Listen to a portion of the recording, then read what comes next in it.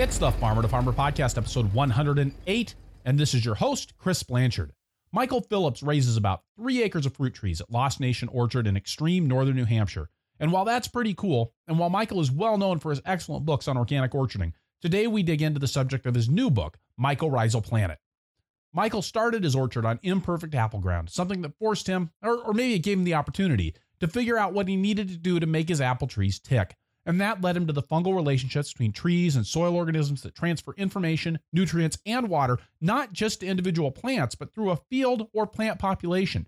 In addition, mycorrhizae induce a systemic resistance to pests in the plants, and Michael helps us understand how that works and how we can take advantage of it. We dig into how this amazing fungal network actually functions, and how you can enhance and preserve its functioning in the orchard and in the vegetable field. Michael provides background information and practical tips on how to maintain and enhance mycorrhizal populations, even when we have to till the soil, as well as how to make and use your own mycorrhizal inoculant for transplants and seeds. The Farmer to Farmer podcast is generously supported by Vermont Compost Company, founded by organic crop growing professionals committed to meeting the need for high quality compost and compost-based living soil mixes for certified organic plant production. VermontCompost.com. And by Small Farm Central, providers of Member Assembler CSA management software. Member Assembler has the flexibility to serve the needs of the myriad of farmers' business models, as well as serving non-traditional local food subscriptions like meat, fish, dairy, and fruit CSAs and CSFs. SmallFarmCentral.com. And by Farm Commons. Strong, resilient farm businesses are built on a solid legal foundation. Farm Commons provides practical legal resources to help farmers understand and respond to how the law affects them. Free guides and tutorials available online at farmcommons.org. Michael Phillips, welcome to the Farmer to Farmer podcast. Oh, I'm happy to be here, Chris. So glad that you could join us today from Groveton, New Hampshire, up in the Lost Nation region of New Hampshire. We were just talking before we started the show. Yeah, we're up here above what people would know as the White Mountain National Forest, where the presidential mountain range is, and there's another island of national forest, and we're about 30 miles from Quebec. So it's another part of the state that's quite different from down below. About what latitude are you at up there? Oh, not too far north of us, you hit that 45-degree latitude.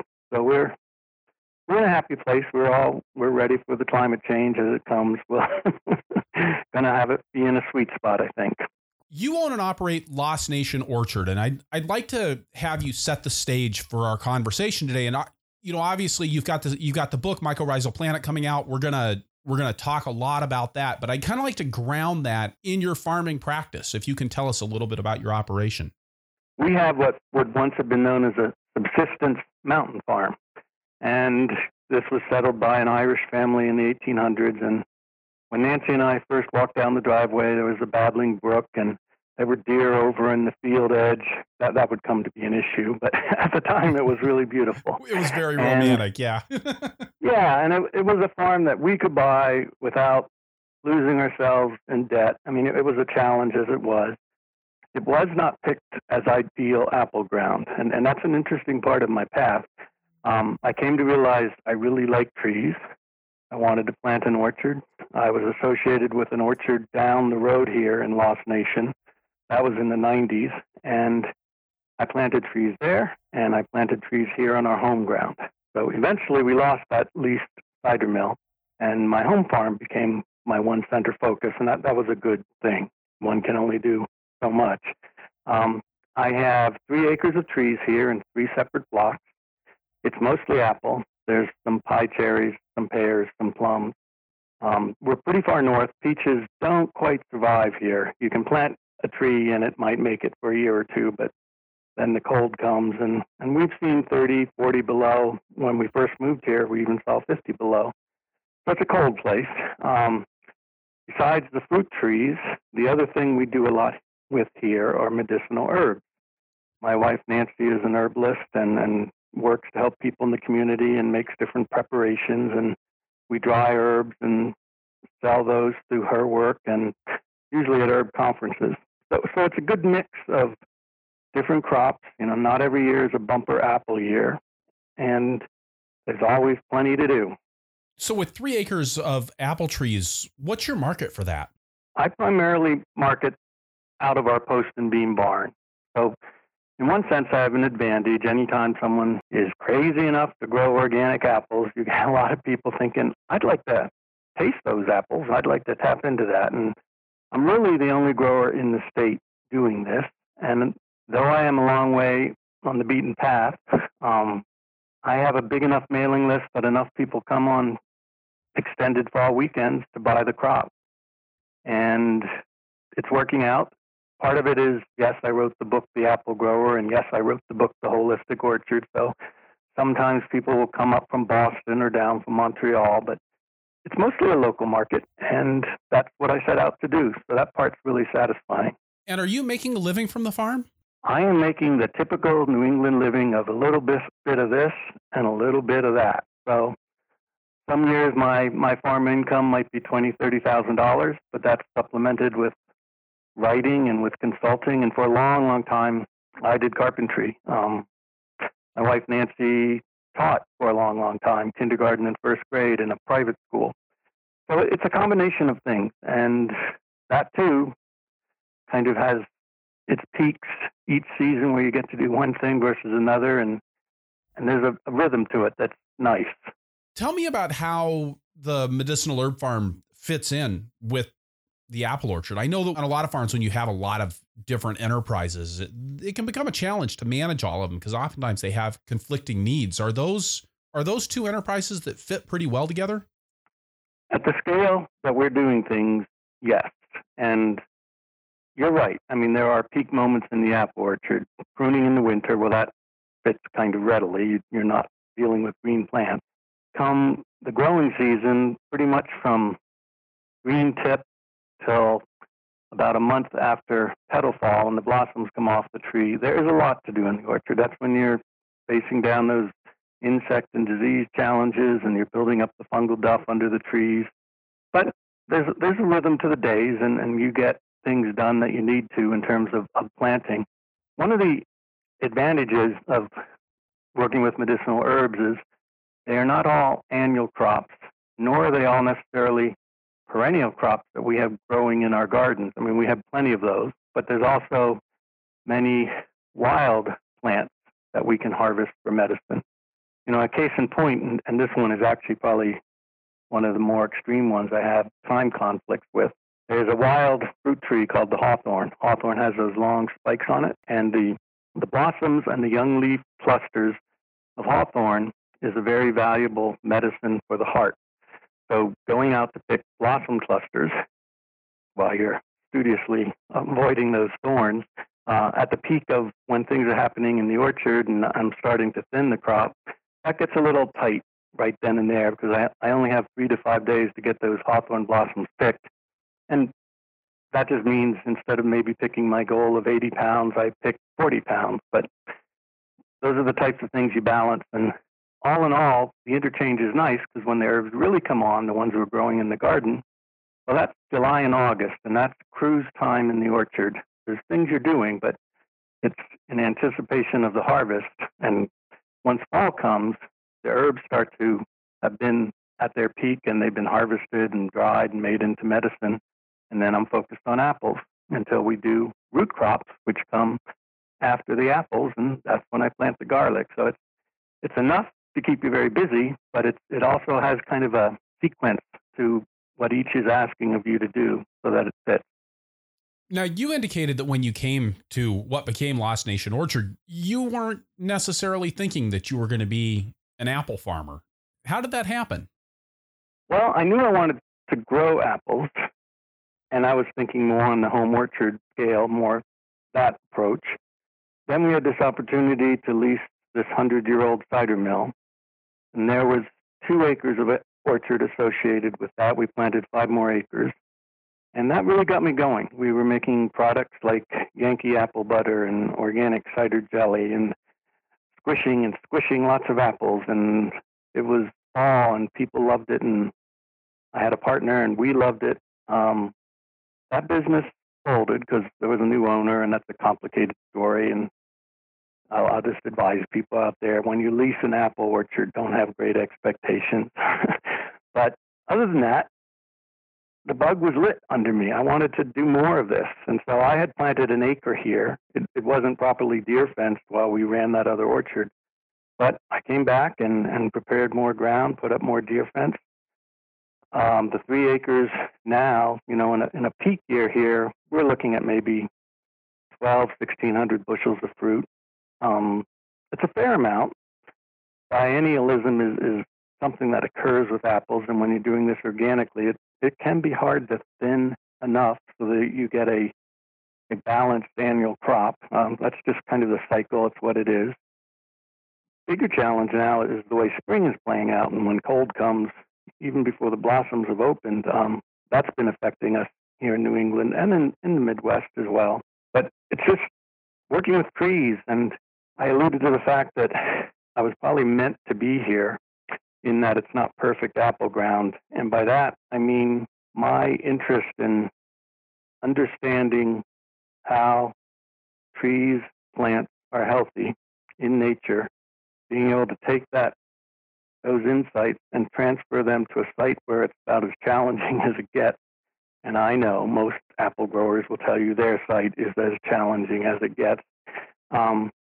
It really put me on the spot in terms of figuring things out, being able to deal with weather patterns, and then finding the right words to convey those teachings so others could deal with the difficult challenges that are going to be on any one site.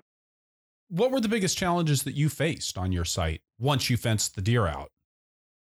Well, apples are out there 12 months of the year. So you got the deers in the fall and winter, and you just have to follow horticultural basics. You wrap the trunks. But it's the fungal diseases. It's fire blight, which is a bacterial disease.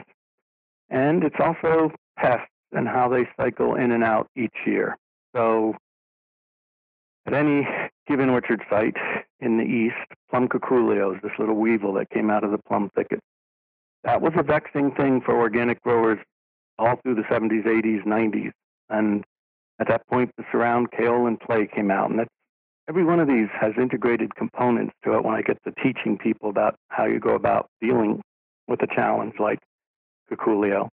But the clay gave us a tool that helped repel them and push and pull them to untreated trees where you can put chickens underneath. That's one of the options to help capture a lot of that population. Fungal diseases, well, that kind of opens up an interesting story. I went to college and got a degree in civil engineering. I grew up in the suburbs. My grandparents were farmers. My grandfather had a market garden in Pennsylvania, and my other grandfather had a potato farm just over the hill from where the Rodale Research Farm is located in Kutztown, Pennsylvania. And so I was quite removed from the idea that someday I'm going to get my hands in the earth and make part of my living by working with plants. And so I approached it wanting to be organic. I was reading the Rodale literature at the time. I started to meet a few other growers, and we heard how difficult it was. And the talk was you needed to spray sulfur 20, 30 times a season to deal with things like apple scab, which is a fungal disease. And all that was fine. I was learning, wasn't super succeeding, and started to meet some more growers. But a key pivotal moment occurred, and that's when my wife Nancy decided to become an herbalist. So this is the story. Often it's the lady who studies plant medicine. Meanwhile, back on the home front, there is what I call the herbal husband. And the herbal husband is a decent guy, and he goes about his life thinking he's doing okay. But meanwhile, when the lady comes home with all this knowledge about healing plants and wants to try tinctures and salves and all these different remedies, she turns to her herbal husband, and he's suddenly given remedies for all sorts of conditions he had no idea he even had. But what comes out of that is this insight into seeing how the way to build health is to support the system, the body system's immune function. And I took that insight and applied it to farming, to gardening, how I grow plants. And that's what opened the whole world of what I call holistic orcharding. And, today I don't spray sulfur at all for fungal diseases. There's just a whole nother approach that I've undertaken based on the fact that I recognize how nature herself does health, how trees and the soil food web are meant to work in conjunction, to do health. And that in turn results in healthier apples for us. So let's dive in and talk about that, because I feel like that's really the heart of your book. The Mycorrhizal Planet is about encouraging this environment and encouraging the plant health and the surrounding, what's the right term, fungal sphere in a way. I know that's not the right term, but in a way that does fight off disease and helps your plants resist the pests. One of the first questions I asked myself was, where does a tree really want to grow? I'm talking about a perennial woodsy tree. And that answer keys to where the fungal biomass in the soil is 10 times greater than the bacterial biomass. And all that kind of information comes out of Elaine Ingham and the Soil Food Web, and understanding all these microorganisms and how they work together to create minerals that plants take up and so forth. But as I started to learn about the fungal realm, that notion of fungal biomass greater than bacterial biomass points directly to the edge of the forest. And so when I talk about where do fruit trees want to grow, I am looking to bring that forest edge soil ecology underneath my fruit trees. It isn't like I'm literally planting trees or berries on the edge of the forest, but I want to bring that soil ecology, that type of life, to the ground beneath my trees. And that's where I coined the term fungal duff management. And now I'm talking about what are the right kind of fungal foods to encourage both the saprotrophic fungi, those are the decomposers of organic matter, and the mycorrhizal fungi, which form this symbiotic relationship with the roots of not just apple trees, but in truth, 95% of the plants on this planet. And we're going to want to come back to that. Anyway, fungal duff management starts with creating fungal conditions. And what I like to tell people is just take your mind's eye to the edge of the forest. What's happening there? Raspberry canes are falling over. Goldenrod is falling over. Succession species of trees are selecting, and some of them are falling over. All that cellulose and lignin material is being broken down by the fungi to increase the humus. And what that means from a practical point of view is to bring that kind of organic matter underneath your fruit trees. So one of the things I love to use and I teach about is the concept of Ramiel chipped wood. Researchers at Laval University in Quebec back in the 70s and 80s started this. And they were looking at what can we do with the tops of hardwood trees left from logging operations for agricultural purpose. What they were doing, in truth, was tapping into the fertility basis of eastern soils, because our soils are forest-derived. And what they learned was that the tops of trees, smaller portion, 2.5 inches in diameter or less, is going to be that much more rich in mineral nutrition stored in the green cambium bark that is in all those twigs and all those tiny buds. And when that mineral organic matter is returned to the soil, it's broken down by what are known as the white rots. And the white rots are the fungi that are really adept at creating humic substances. And there's a lot more to learn about Ramiel chipped wood, and there's a paper on my website at groworganicapples.com. There's one of the buttons is biological curriculum, and people can get a lot of information there. But the point here is that I am creating the very kind of soil that a tree wants to grow in. And I'm utilizing brush from clearing along fence lines and under power lines. I'm even utilizing the prunings from my orchard, because that is hardwood and it's small in diameter. It's mostly bud and twig wood.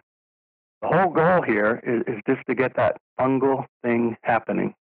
And when there's lots of humic substances and happy decomposition fungi, you're also going to have happy mycorrhizal fungi. And here's where things really turn towards the cool side. Mycorrhizal fungi are of basically two types.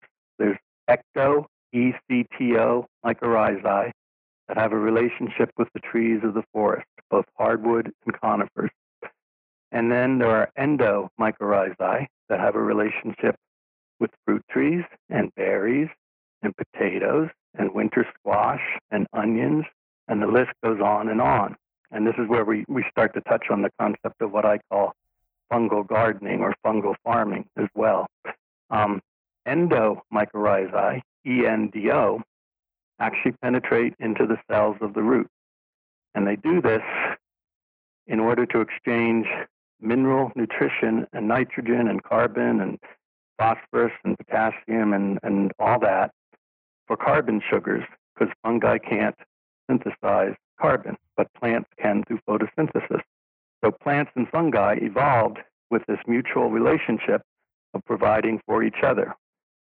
What happens when mycorrhizal fungi penetrate the cells of the root of the plant in turn responds with an immune response, not directed at the mycorrhizal fungi, but which stimulates the stems and the leaves and the buds and the fruits of the plant to be on a higher alert in terms of potential pests and pathogens and herbivores. This is where phytochemicals come into being that make the plant taste a little more bitter, phytochemicals that volatilize and attract beneficial insects to the plant to protect it. And it's the fungi that are one of the initiators of what is known as induced systemic resistance. Now, I build on that principle with my holistic sprays, but the way all these things tie together is just so magnificent and beautiful. And we have been missing that boat for decades and decades. And it is really neat that now we have both the microscopic insights and also a much finer tuned awareness of how plant physiology works in terms of standing up to disease and pest pressures. And then there's one more little bit, and that's the bonus for us. When apples, or whatever produce you want to talk about, are grown in a living soil system, and all this is taking place, and by that I also mean a touch of environmental reality. There are some insects chewing on the arugula. There is some scab spotting on the apple. All of that means that those plants that are growing the food that we eat are going through those phytochemical processes to deal with that reality. And those phytochemicals in turn are what we as a species grew up with when we were out there eating the nuts and the wild apples and the occasional mastodon, whatever the hunter-gathering society would find.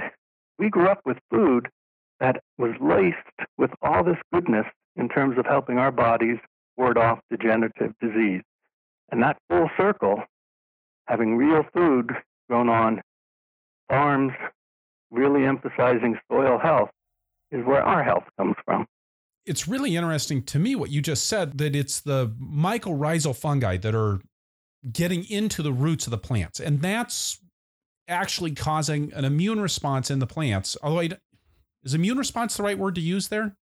Immune response is fine. I call it green immune function because it's not like our immune system with red blood cells and leukocytes, but it's a phytochemical process. And we can think of it in terms of immunity, the way our bodies work, in that there's an immediate response to pests and disease, but there's also this adaptive immune response.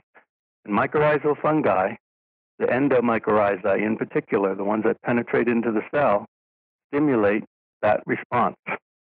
But they don't stimulate it against themselves. They stimulate it against other things. How does that work? So some disease organisms, fungal in nature, when they penetrate the cell of the plant, there's a direct immune cascade that takes place phytochemically to try to resist that. Mycorrhizae have made a deal with plants because they evolved together. And in that kind of co-evolutionary pact, the plant doesn't try to shut down the fungal presence of mycorrhizae, but in turn it's stimulated to produce the compounds that go throughout the sap and into the produce and into the leaf to prepare the plant for whatever comes. And you know as a grower yourself that many things can come. Now, we can enhance that induced systemic resistance that the mycorrhizal fungi kick off, and that's where we just get into plants that are healthier and healthier. And this is what I do when I talk about holistic sprays. And it's primarily about kicking in that phytochemical response and also creating a competitive microbe environment on the surface of plants. And when you talk about those mycorrhizal fungi actually penetrating into the roots of the plant, are they moving through the intercellular spaces? Are they going through the xylem and the phloem where the water's getting moved, or are they actually going into the cells themselves?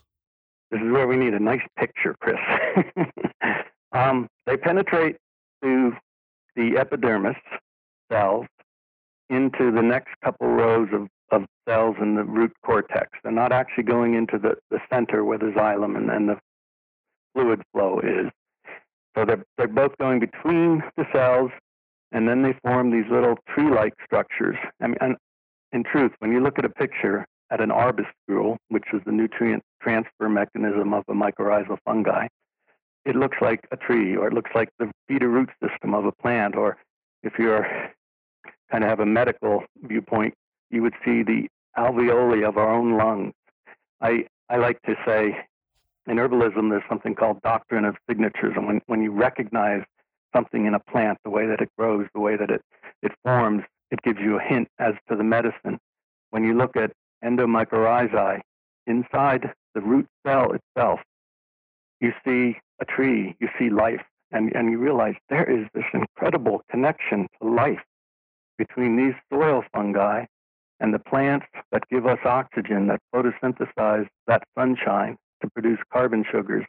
And this whole underground economy is what makes the lives of you and I possible.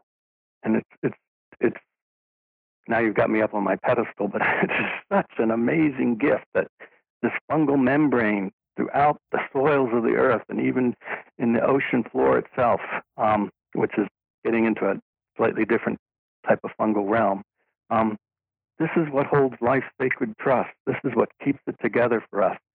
And once you recognize that, the way to farm, the way to garden, the way to orchard, the way to respect the living forest, all becomes so clear to me. And that's a big part of what I'm hoping this book is going to do. Because we've all heard great teachers, many different books, many different lectures, many different podcasts, and the message is often the same, but it's not quite as defined as, my God, we got to honor these fungi. We got to learn how to do growing without disturbing the soil.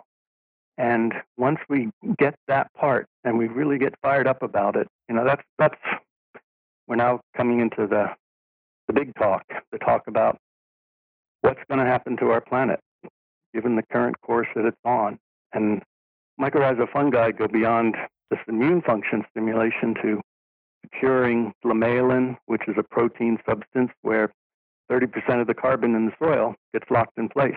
And mycorrhizal fungi have a big role in forming soil aggregates, which again is where organic matter is stored for the long term, where carbon is put back in that soil. And the more we all get going as a culture, as a society, as individuals, to work to regenerate the land, to heal the land, and do that because we understand that the fungi matter, we have a chance. And that in itself is exciting. And I always get charged up when I hear this, but one of the things I run into is, as a vegetable farmer, I tilled, right? We till. This is what we do. We need bare soil to succeed. We need disturbance to succeed. And how do you run a functional vegetable operation while still respecting and honoring the role of the mycorrhizae? Growers have been learning a lot about non-tillage techniques, or in truth, for organic growers, reduced tillage techniques. So the work of Jeff Moyer at the Rodale Institute has introduced the notion of growing rye and vetch and how you can crimp those crops and then plant into it. And that works for certain crops. And then you have work of people like Jean-Martin Fortier up in Quebec. He's using tarps that can breathe, can let air and moisture pass through to burn up the weed seed and then plant. There are power implements for something like the BCS tractor that, well, one is the flail mower, so you can cut and chop up a cover crop without disturbing the root systems. And then there's this power harrow, which rather than vertically tills, horizontally stirs. And so the more you can limit your cover crop planting to an inch or two of disturbance at most, you're holding your own. So I realize there are fine seeded things that you need to get into the ground. So these are tools that you can limit how far down the disturbance goes. But then we also get into the notions of more diversity in the market garden, having what I would call mycorrhizal refuges, and that might be raspberry plantings, that might be asparagus beds. It's perennial crops where you're definitely not needing to disturb the soil, but they're next to where you're growing annual crops. And so the mycorrhizae have a springboard, so to speak. I write about a lot of this from the home garden and market garden perspective, and get into some of the gist of how I myself and others are going about minimizing disturbance in the soil. Then you have the work of Gabe Brown and working with cover crop cocktails. And there are ways, and we're kind of ruffians, so to speak, in learning how to discern how we can do better. But that's really what I want to fire up in people. We can do better. There are people already achieving this reduced till agriculture. So that's also important to say. You know, if you get it down to maybe you till only every 2 or 3 years, and you utilize concepts like biological tillage, that's using cover crops that winter kill, things like tillage radish that drills down deep, and oats that winter kill, leaving you a mulch to plant in the spring as far as transplanting goes. Use decomposition tillage, the Romeo wood chip idea on perennial beds, breaking down over time. There's many ways to go about it, and hopefully I'm going to inspire a more fungal conversation around that with Mycorrhizal Planet. So let's back up just a little bit here. If I've got a field full of vegetables, and so I've got some carrots, I've got tomatoes, I've got peas and green beans, and they're all out there in the soil. And then what does the mycorrhizal population look like underneath there? All that stuff that we can't see. Are they? Tell me how that's structured actually in the soil. Mycorrhizal networks form, and as I said earlier, 95% of plants have this. So things like broccoli, anything in the cole family, does not. Things like red beet, Swiss chard do not. But most vegetables do. Most cover crops do. Something like buckwheat does not have a mycorrhizal affiliation. And we think of it initially in terms of one plant gets colonized by a fungus, there's penetration into root cells. In truth, any one plant can be colonized by 20 different species of fungi at the same time. And that's what starts to connect plants of one type to plants of other types. And this network builds that passes nutrients from one end of the field to the other according to where the need is greatest. And plants announce that need by saying, I have some good carbon sugar to trade. You want to do a deal, man? And that trade is just mind-blowing when you get into the nuance of minerals getting to where they need to go. The fungal network also helps plants in drought situations. The fungi are invested in keeping photosynthesis functioning because that's where they get carbon from. So water is distributed through a mycorrhizal network. Communication is facilitated through this fungal network in terms of telling that row of beans, cucumber beetles down on this end, let's get prepared.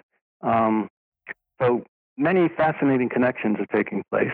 As growers, we have our assortment of crops. They come into harvest at different points in the season.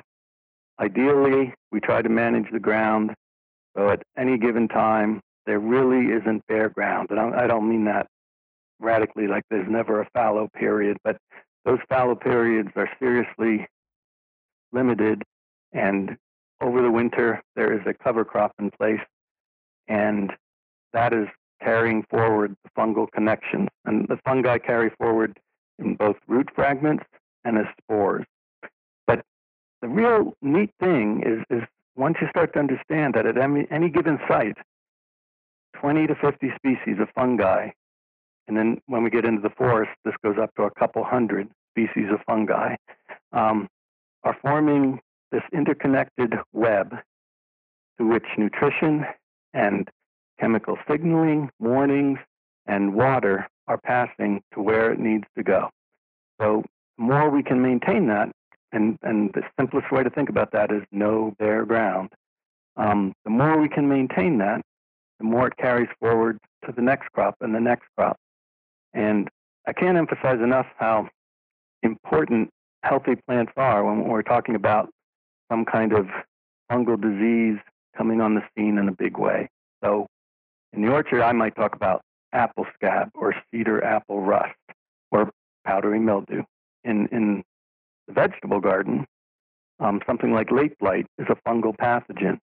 It was about, 8 years ago or so that all these plants in the big box stores were produced down somewhere in, I believe, South Carolina.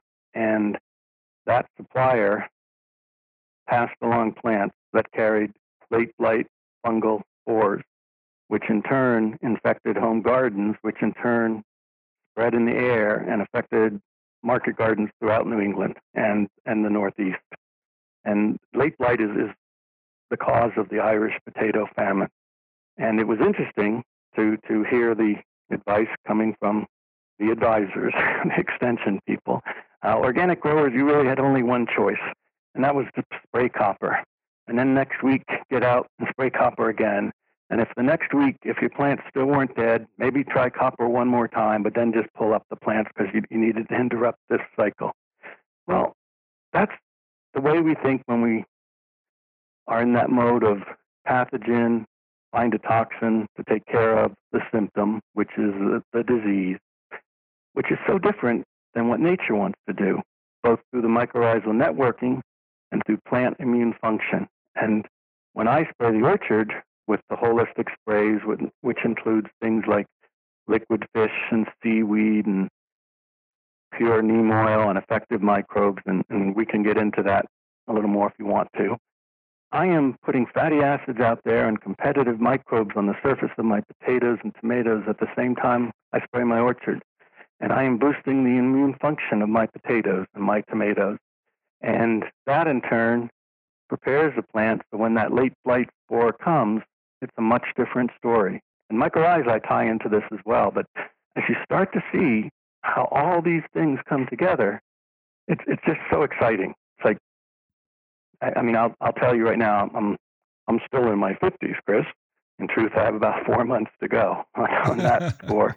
But how great it would be to be a young farmer again, as we're just starting to discover things that are going to make us so much better at growing food for ourselves and being healthy overall.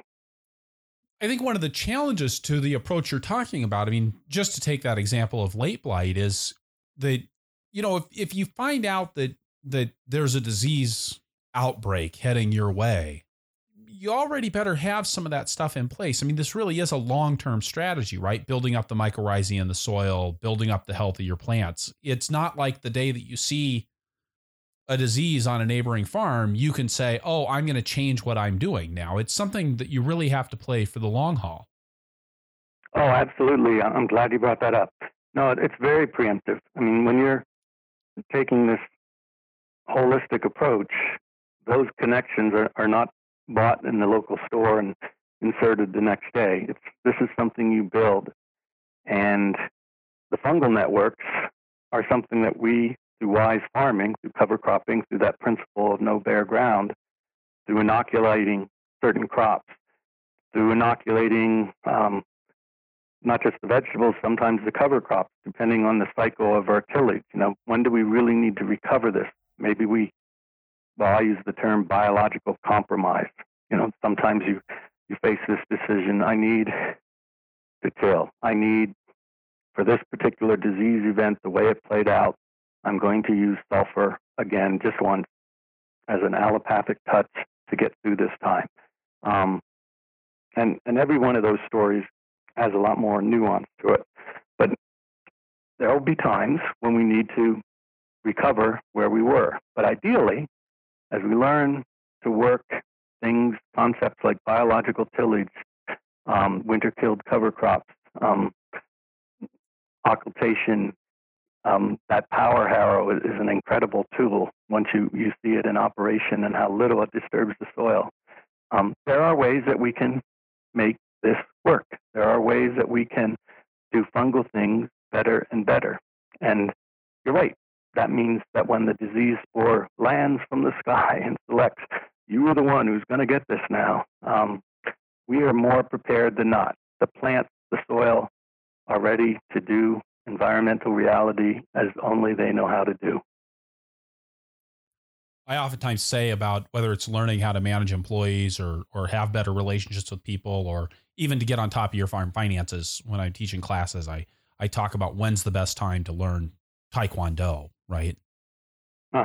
It's before three guys jump you in a dark alley, and so I guess that's really what you're saying here is that you have to be ahead of the curve on this, that you need to be building up your soils, the mycorrhizal networks, the mycorrhizal population in general, the health of your plants that results from that before your plants get jumped by three guys in a dark alley. Yes, absolutely. I mean, you can see health. You can see the vibrancy in green leaves, and any grower knows when that vibrancy is there, pest pressures tend to be more, I don't want to say under control, but more nudgeable. They're not overwhelming. Similarly, there's growers who go out and read the bricks of plants and check the plant sap to see if those soluble sugars, if complete proteins are in place, because there are many insects that can't digest complete protein. Similarly, fungal pathogens, when they tap into the cell, the sap of a plant, they are looking primarily to absorb soluble amino acids. And if in turn we have really ramped healthy plant metabolism into gear through both fungal networking and holistic methods, we're going to see plants able to stand up to that pressure.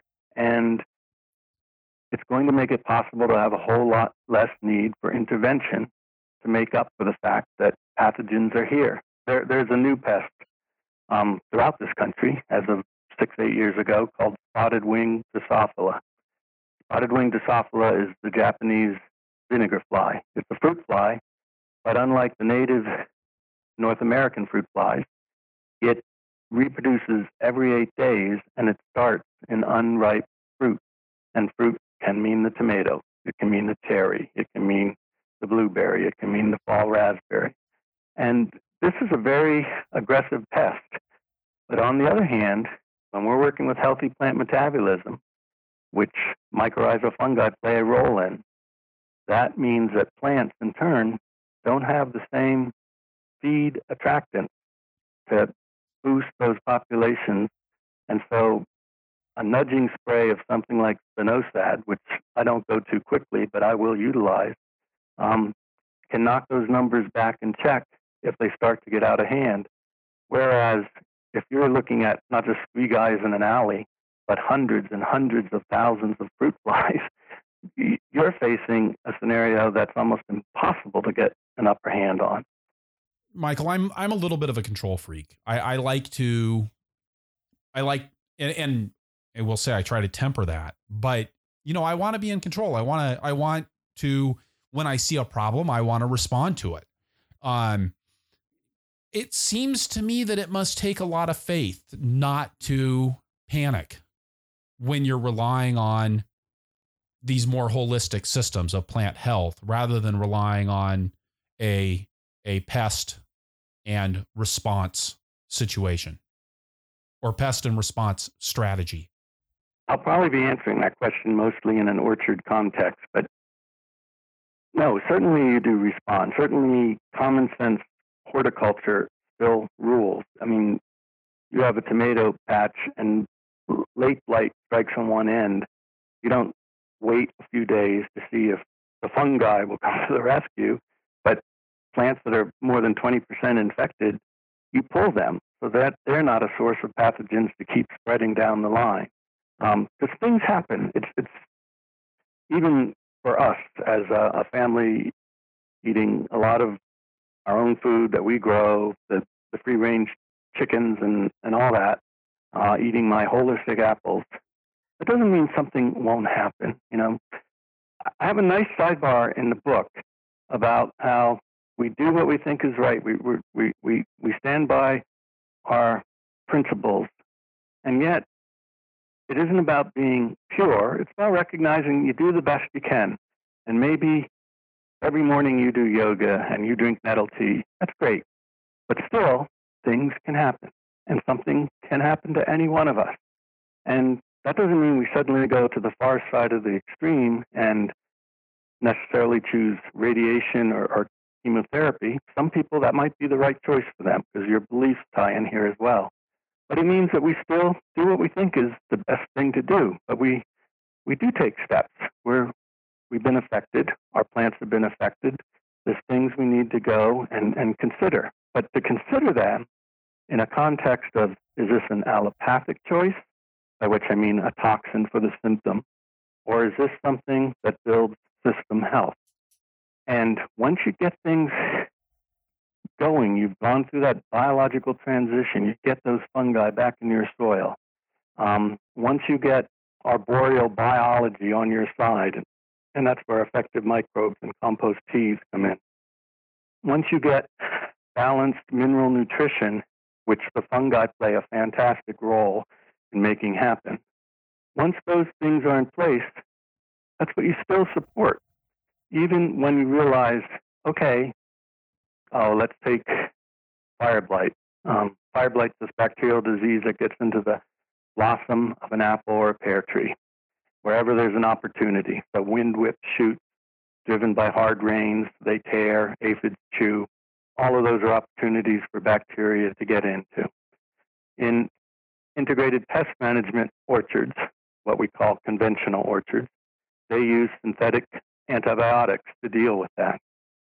I, on the other hand, and I can't see any of this, know that if the conditions are right, it's going to be in the 80s, there's a moisture in the air.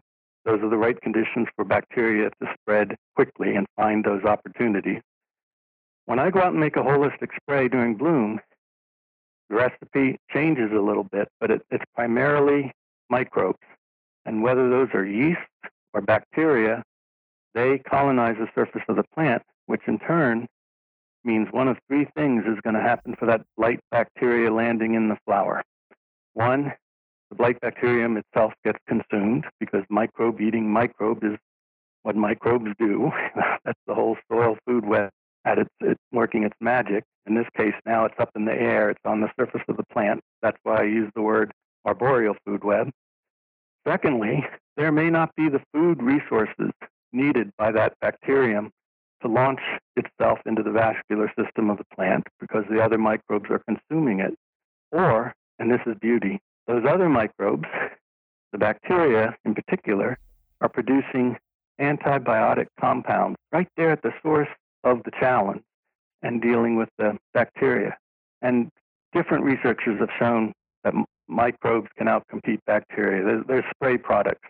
Now, you could buy Blight Ban, which is a Pseudomonas bacterium, or you could buy Blossom Protect, which is 2 strains of yeast, to do this colonization. Others will use compost tea, but it's still about timing. It's about knowing that this is an opportunistic organism, and rather than reaching for the approved synthetic antibiotic medicine, which we can't use in certified organics anymore anyway, you go to the microbes. You realize how the source works. And I think, and hopefully that example's helping you and your listeners to see this, we're supplementing, working with the way nature does it, and it works. And our notion of medicines and coming in with those toxins, whether they're natural substances and approved by OMRI and organic or not, that's the last choice. But it isn't necessarily wrong that we eventually are forced to that, or in a transition situation, we ponder that scenario more often. But it's a choice. And once we start making these healthy choices and we build it and we see how it comes together, that magic, that greenness, that energy, it works. And as we learn to just see our role as a steward of this incredible team of microorganisms and get these networking communities of fungi, not disturb them, not break them up, but do as much as we can to usher them into the next planting, to usher them into the next growing season, we just see less and less of the problem. I mean, that's what I've seen in my orchard, and it's the message that I just really have to emphasize to every grower out there. This works. Do fungal things. This works. Awesome. With that, Michael, we're going to take a break and get a word from our sponsors. And when we come back, I want to talk about how to do fungal things. Okay, sounds good. The Farmer to Farmer podcast is sponsored by Farm Commons.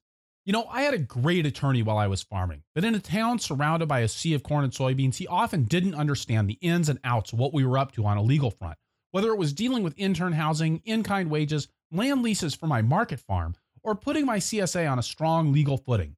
But Farm Commons gets it. And what's more, Farm Commons turns that understanding into practical, accessible, and easy to understand resources to put the law into plain language without oversimplifying things. And did I say they were free? Free. Even my great attorney didn't do that. With an ever-growing selection of free guides, model documents, and video tutorials, Farm Commons understands that a strong, resilient farm business is built on a solid legal foundation. Visit the Farm Commons website or watch for their interactive workshops held around the country. farmcommons.org. And by Small Farm Central, providers of Member Assembler CSA management software. Member Assembler makes it easy for CSA members to sign up and for you to manage the process, all in a flexible, easy to customize format. And once you have your members signed up, Member Assembler gives you better ways to get your CSA information to your staff, including customizable pickup lists, box building tools, and calculated harvest lists. It makes it easy for CSA members to update their shares and request vacation holds, and it provides a platform for segmented and scheduled email messaging. Plus, Member Assembler's auto rollover tool has been shown to increase lifetime retention by 6 to 7%, all on its own, a feature that can be worth hundreds of dollars per member in lifetime value. Member Assembler helps you spend less time in the office and more time doing what you do best. Farming. SmallFarmCentral.com. And we're back with Michael Phillips from Lost Nation Orchard in extreme northern New Hampshire, and he's also the author of Mycorrhizal Planet. So, Michael, it's my understanding when you've got a field full of crops, right, that underneath the soil, you've developed kind of what I think of as like a mycelial web. It's like this, you know, you've got these hyphae, these sort of root-like structures from the fungi running every which way in the soil. Is that a fair thing to say? Yes. So fungi, their hyphae can anastomize, which means they can actually fuse into the same species of fungi to form like a new highway, a new route to go. And that's what builds the network. And the different fungal networks based on fungal species come together in the roots of plants, and that's where cooperatives in a sort are formed in terms of trading nutrients, and one fungal system delivers to another fungal system through the plant sap. And this whole fungal networking takes place in the top inches of soil, in the humus layer. And in those top 4 inches, it's far more dense than it is in the next 4 inches below, and so forth. However, that fungal network can extend to 3 to 4 feet deep, or even deeper in the case of forest mycorrhizae. They're a different type. But knowing that the greatest density is higher up is where we get into one of the principles behind what we know as gentle tillage. And by not flipping 4, 6, 8 inches of soil to achieve a more amenable surface, but rather flipping 1 to 2 inches to the extent that we can, or flipping it in the context of incorporating a cover crop or a rough compost. All of that keeps those tines from going deeper and deeper and chopping up more and more of the fungi. And it's that vertical tillage and plowing where we break those fungal networks. And the more efficient the tiller, the more you shatter it into bits, and go back to square one. So there'll be some recovery from the fungi themselves. We can choose plants and manage these hyphal networks so that they are ongoing. One key point here to understand is mycorrhizae form a relationship with plant roots. When I talk about no bare ground, it's because there's no plant roots there then, and there's no top of the plant to photosynthesize and put carbon in the soil. It's that bringing together of fungi and roots that creates possibility of a mycorrhizal network. Now, because we have, periodically in market farming, we do create a bare soil situation. If we're leaving a space without mycorrhizae, there's still other funguses that are surviving in there. How long do the mycorrhizae actually hang on? How quickly is it necessary to get something established before we lose the network of mycorrhizae that was there? So mycorrhizae fungi carry forward in three ways.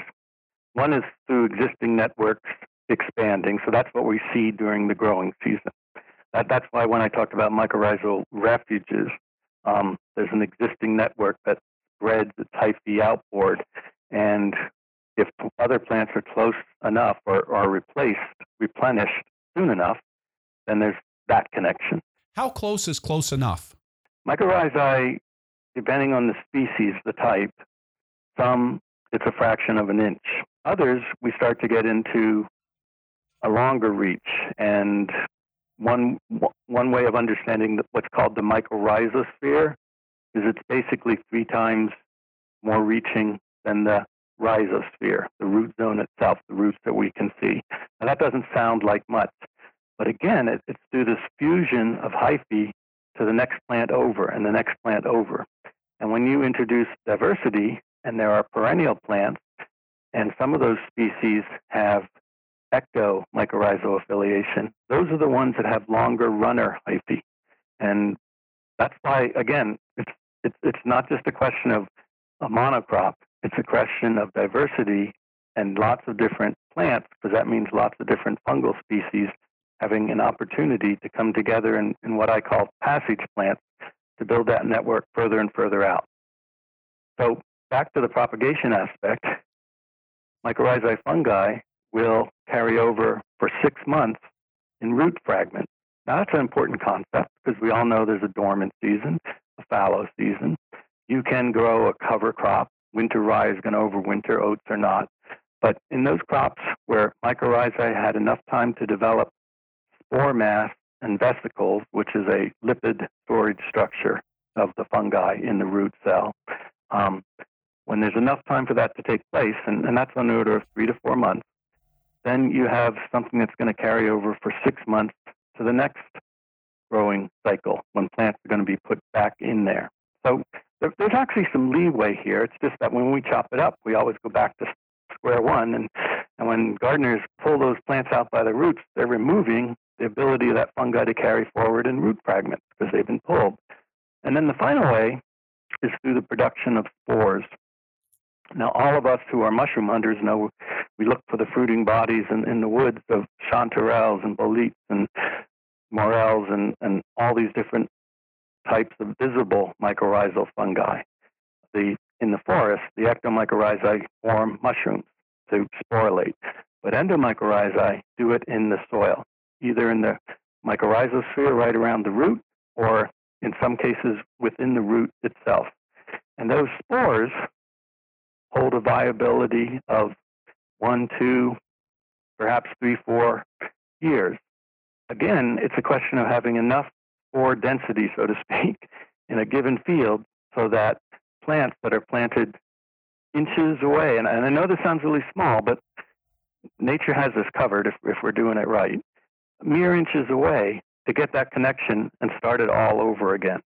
Now, we can facilitate that as well. We can take, for instance, a raised bed planting where you get alliums in more or less along the edges, and then you're putting tomatoes down the heart of it. And that's not for every market garden design, but what you're doing is you're allowing 2-3 months of mycorrhizal establishment on alliums, so that it's right there next to the tomatoes when that time comes, and those connections get made to carry forward to really launch the tomato ecosystem. Similarly, just inoculating potting soil with spore, with these different mycorrhizal inoculum products available from companies like MycoApply and BioOrganics. That's a great way to get a fungal networking going in your small potting space and your soil blocks.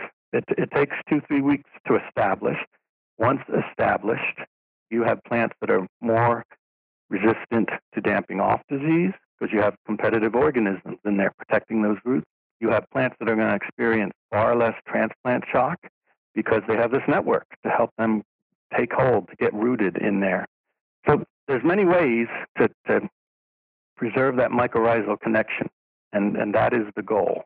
So when you talk about inoculating your potting soil with mycorrhizae, is that necessary if you're using a compost-based potting soil? The answer is yes. And again, we have to go back to that fundamental definition of what is a mycorrhiza. So myca means mycology, the fungal realm, coming together with the rhiza, the root of a plant. And it's that union of fungi and plant root that is a mycorrhiza. And mycorrhizae are in soils where living plants are. Compost, we've taken organic matter, and people have done a great job in terms of thinking about bacterial fungal balance, not overheating the pile, adding the right kinds of organic matter. One of the things I love about Vermont Compost, which is one of the products I use here, I'm approximately about 2 hours away from where this is made. They put yellow birch bark and other Romeo chipped wood materials into their compost, which is going to create that dynamic for the white rots I've talked about, the saprotrophic fungi, the decomposition fungi, and it just creates far more diversity. But even the very best compost does not come with mycorrhizae because we're not growing plants in there. There are no roots in order to create spores in compost. And that's the reason for inoculating seedlings. Does having an existing hyphal network or an existing the existence of saprophytic fungi in a compost, in a potting soil, or in the soil, does that help the mycorrhizae to get established if you're using an inoculum or an inoculant? I would think so. I guess I have to take the other extreme here, and that would be hydroponics and growing marijuana. And those other species are not there, and yet mycorrhizae benefit those plants. Now, you and I probably share an opinion about hydroponics is not quite as good as the living earth, as real soil. And that's where you tie into these saprotrophic fungi, and you tap into all sorts of bacteria. And there are dynamics. There's interchange between rhizobacteria and mycorrhizae. And it's a much more complex picture than we humans, who tend to want to separate and compartmentalize, would assume. But yes, again, it's the more diversity of life, the more nutrient dense the foods that we grow are going to be. So if I'm going to use a mycorrhizal inoculant in my transplant production, because that seems like a logical place where I would want to do that with my onions or my tomatoes. So I'm in the greenhouse. Is it something that I'm blending into my potting soil, or is it something that I want to sprinkle on top? What are some ways to get the most out of doing that? I do a lot of my plants with soil blocks. So when I start the tiny seedlings in a seedling tray, in truth, I actually inoculate that soil too. It doesn't hurt to launch the connection as soon as you can. But I just have a bin of soil where I'm going to take the soil blocker and I do a dusting, and then I stir it in so that the spores are ideally uniformly spread throughout. And those soil blocks are made, and that connection is now made for the tomato plant that goes in there. That connection is made for the 4 onion seeds that sprout in the soil block and become 4 plants together when you plant them out in the garden, if that's your method. Yeah, it's as simple as that. In truth, if you're going to have a day where it's all broccoli and kale and cauliflower and cabbage plants that you're doing, don't waste your money on inoculum. Those plants do not make that connection. And that's just simply a fact that through coevolution, through extreme habitat, and maybe because George Bush didn't like broccoli. I don't know why, but they lost this affiliation with mycorrhizal fungi.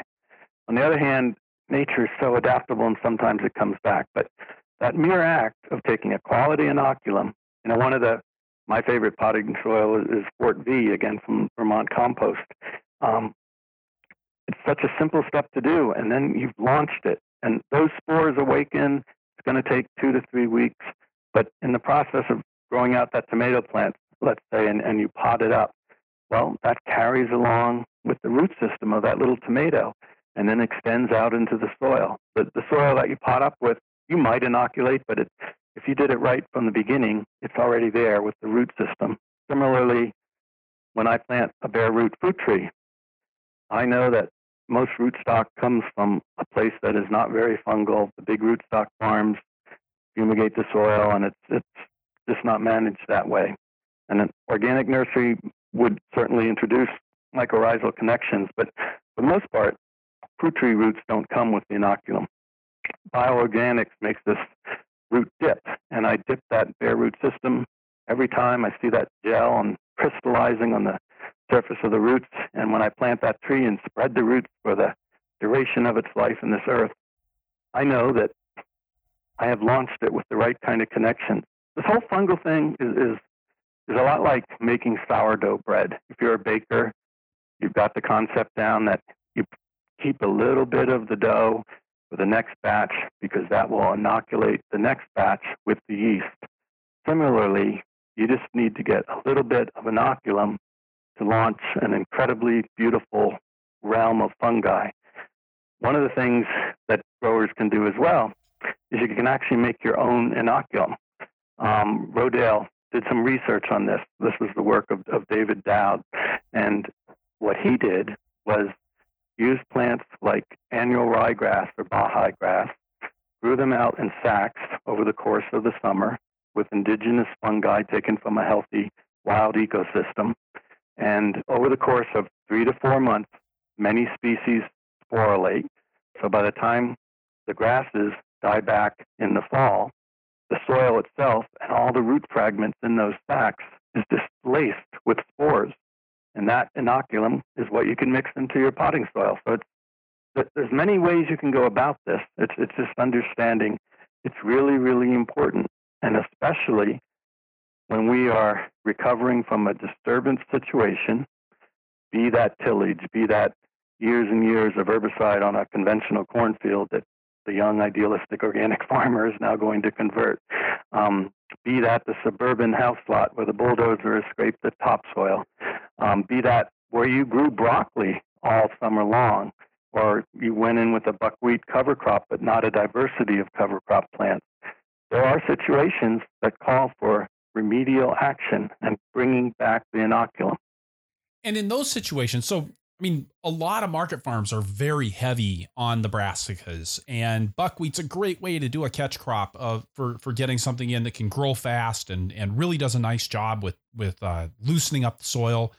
When you talk about reestablishing the mycorrhizal networks in those soils, how much stuff are we talking about putting on? I mean, if I've got a sack full of soil where I've made my own inoculum, are you spreading that out on that field, or are you just thinking that maybe if you stir that up with the seeds that you're putting in your seed drill, that's gonna be enough there? I mean, how are we talking about getting this reestablishing where we've taken it away? For one, we haven't so much taken it away as we haven't supported it for an interim period. So there is very likely to be spores of some species that are still in that ground unless it's a heavily disturbed, abused soil situation. But merely growing broccoli, cauliflower, what have you, and even on bigger and bigger plots, doesn't necessarily remove it all, but it lessens the spore density, and the carryover may be harder to find that connection come back as quickly. And what you just mentioned about the seed drill is an excellent way to inoculate cover crop seeds. And I'm still going to use a buckwheat cover, particularly when I prepare my garlic ground from whatever I harvested in midsummer, because buckwheat just fits that window so nicely. Ideally, I might grow some other cover plants. There are people who put oats in that planting, and then plant the garlic into the remaining oats. The buckwheat winter tills can be mowed down, but the oats will grow back. But that affiliation carries forward fungal connections in the garlic beds, and then the winter kills the oats, leaving you with a nicely mulched bed. So different plants have different natures that we can work with to do this. But inoculating a cover crop cocktail in a very heavily abused situation gets you back up on your feet, whether you've grown broccoli or cauliflower or cabbage or red beets or Swiss chard.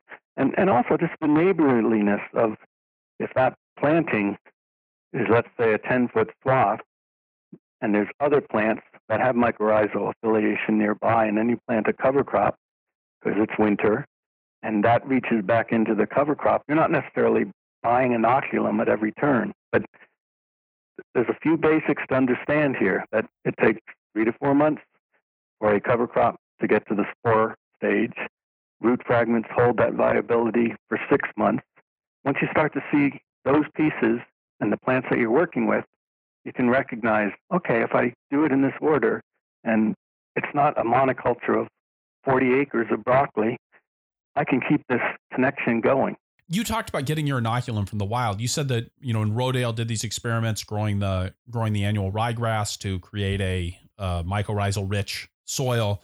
That was done in bags filled with soil from nearby forests. Is that something that is there additional value in using my native mycorrhizae as opposed to buying something in a bag? The sack idea is really useful to market gardeners who want to have root fragments in their inoculum. And when you buy a product, the root fragment portion probably has spent its 6 months waiting for you to be ready to use that product.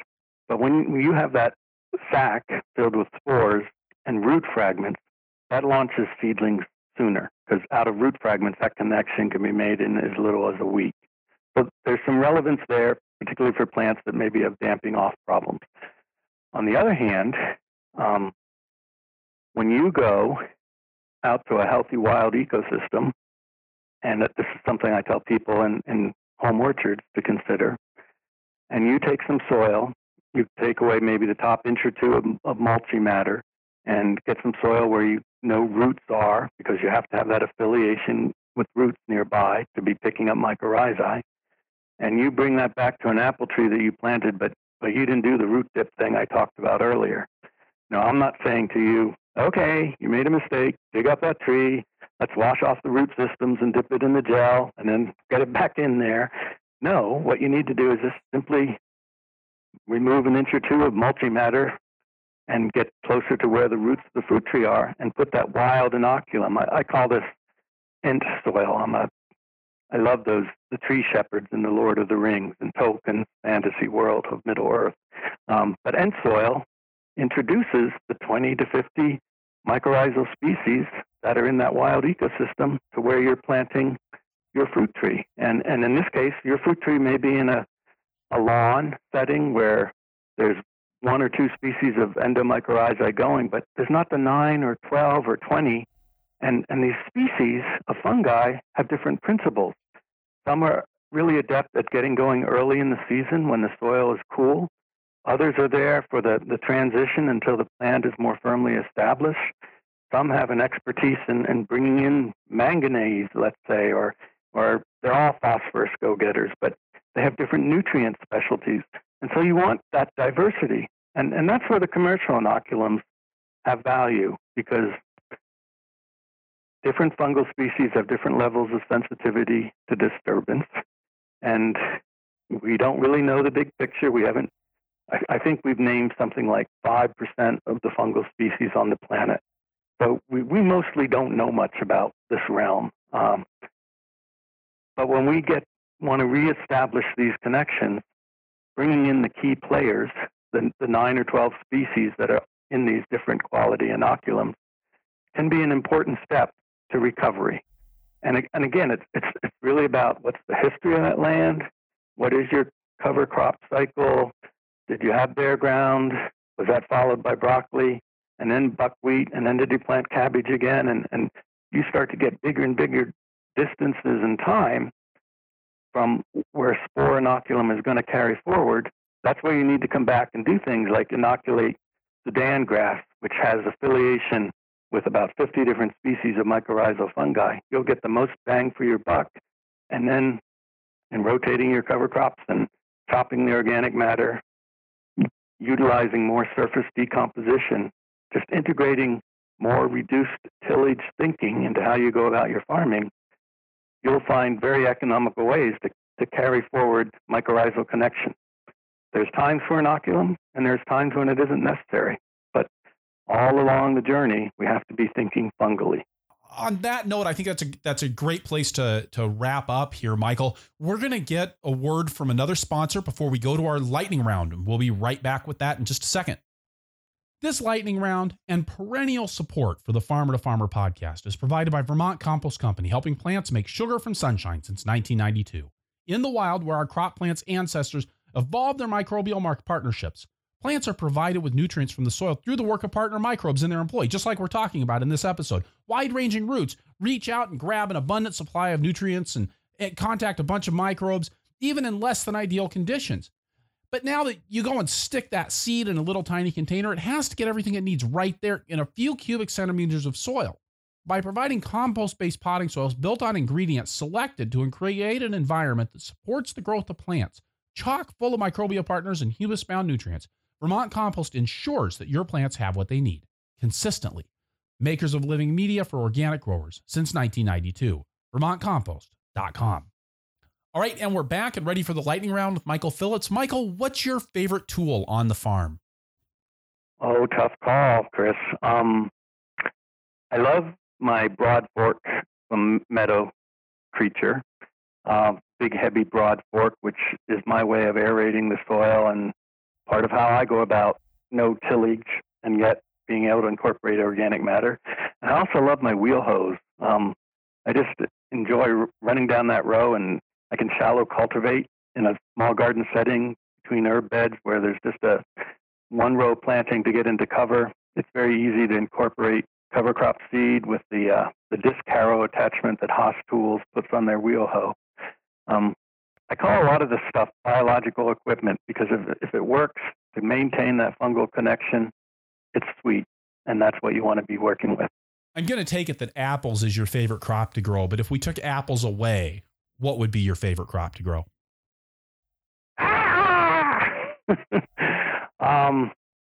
If I didn't have the trees going, I really enjoy garlic. Garlic's a good medicine crop, and it has these fungal connections. It's a plant that I utilize for so many different conditions, sky conditions, but also just makes for great eating. And I grow these about 8 different varieties. I get cloves the size of Brazil nuts, and a part of our income is selling seed garlic to pass on these varieties so other people can adapt them to where they are, and we can all grow more garlic. Here we are in late winter. If you could tell every farmer listening to this show to do something this spring to enhance the mycorrhizal environment on their farm, what would it be? That whole notion of making that inoculum connection at the point of growing out seeds and getting your transplants ready, that's an opportunity that shouldn't be missed. Look at your rotation plans, and maybe there's 2 moments of tillage in the season that you are looking at doing. Can you cut one of them out? Is there a way to start to get into more non-disturbance techniques that are going to carry the fungal thing forward? And then when you plant your potato eyes, your spuds, inoculate them. You're going to have really happy potatoes. And finally, if you could go back in time and tell your beginning farmer self one thing, what would it be? I'm sure I idled away 10, 20 years learning how to work with fruit trees, to understand the fungal connections are the beginning and the end point. So to accelerate that would be wonderful, because it is such a long wait, and the more north you go, the more true this is, to get that apple tree to have enough wood structure to be into its bearing years and up and running. I realized that I probably have, in truth, 50 or 60 opportunities to get it right each new spring. And that's not a whole lot to base your learning on when you really get into this. So I love the wisdom I seem to think I have right now. And I would have loved to have had that earlier on so I could just get that much further along on the learning curve. But all in all, I'm doing okay, and it's a good life, and it's fun to be able to share a lot of these teachings with people, and our collective learning curve. That's what I think is really kicking into gear in these new days. Awesome, Michael. Thank you so much for taking us on this fungal journey today. Oh, it's a pleasure, Chris. And I look forward to catching up with you again someday when I get out to teach in the Midwest. Great. Me too. Thank you so much. All right. Bye. All right. So wrapping things up here, I'll say again, this is episode 108 of the Farmer to Farmer podcast. And you can find the notes for this show at farmertofarmerpodcast.com by looking on the episodes page or just searching for Phillips. That's Phillips. The transcript for this episode is brought to you by Earth Tools, offering the most complete selection of walk-behind farming equipment and high-quality garden tools in North America. And by Growing for Market, where you can get 20% off your subscription with the code PODCAST at checkout. You can get the show notes for every Farmer to Farmer podcast right in your inbox by signing up for my email newsletter at farmertofarmerpodcast.com. Also, please head on over to iTunes, leave us a review if you enjoy the show, or talk to us in the show notes, or tell your friends on Facebook. We're at Purple Pitchfork on Facebook. And hey, when you talk to our sponsors, please let them know how much you appreciate their support of a resource that you value. You can support the show by going to farmertofarmerpodcast.com/donate. I'm working to make the best farming podcast in the world, and you can help. And speaking of help, I'd like to start a tractor in thanks to Bob Blanchard, hey Dad, and Jonathan Bruderlein for their support of the show. Finally, please let me know who you would like to hear from on the show through the suggestions form at farmertofarmerpodcast.com, and I'll do my best to get them on the show. Thank you for listening. Be safe out there and keep that tractor running.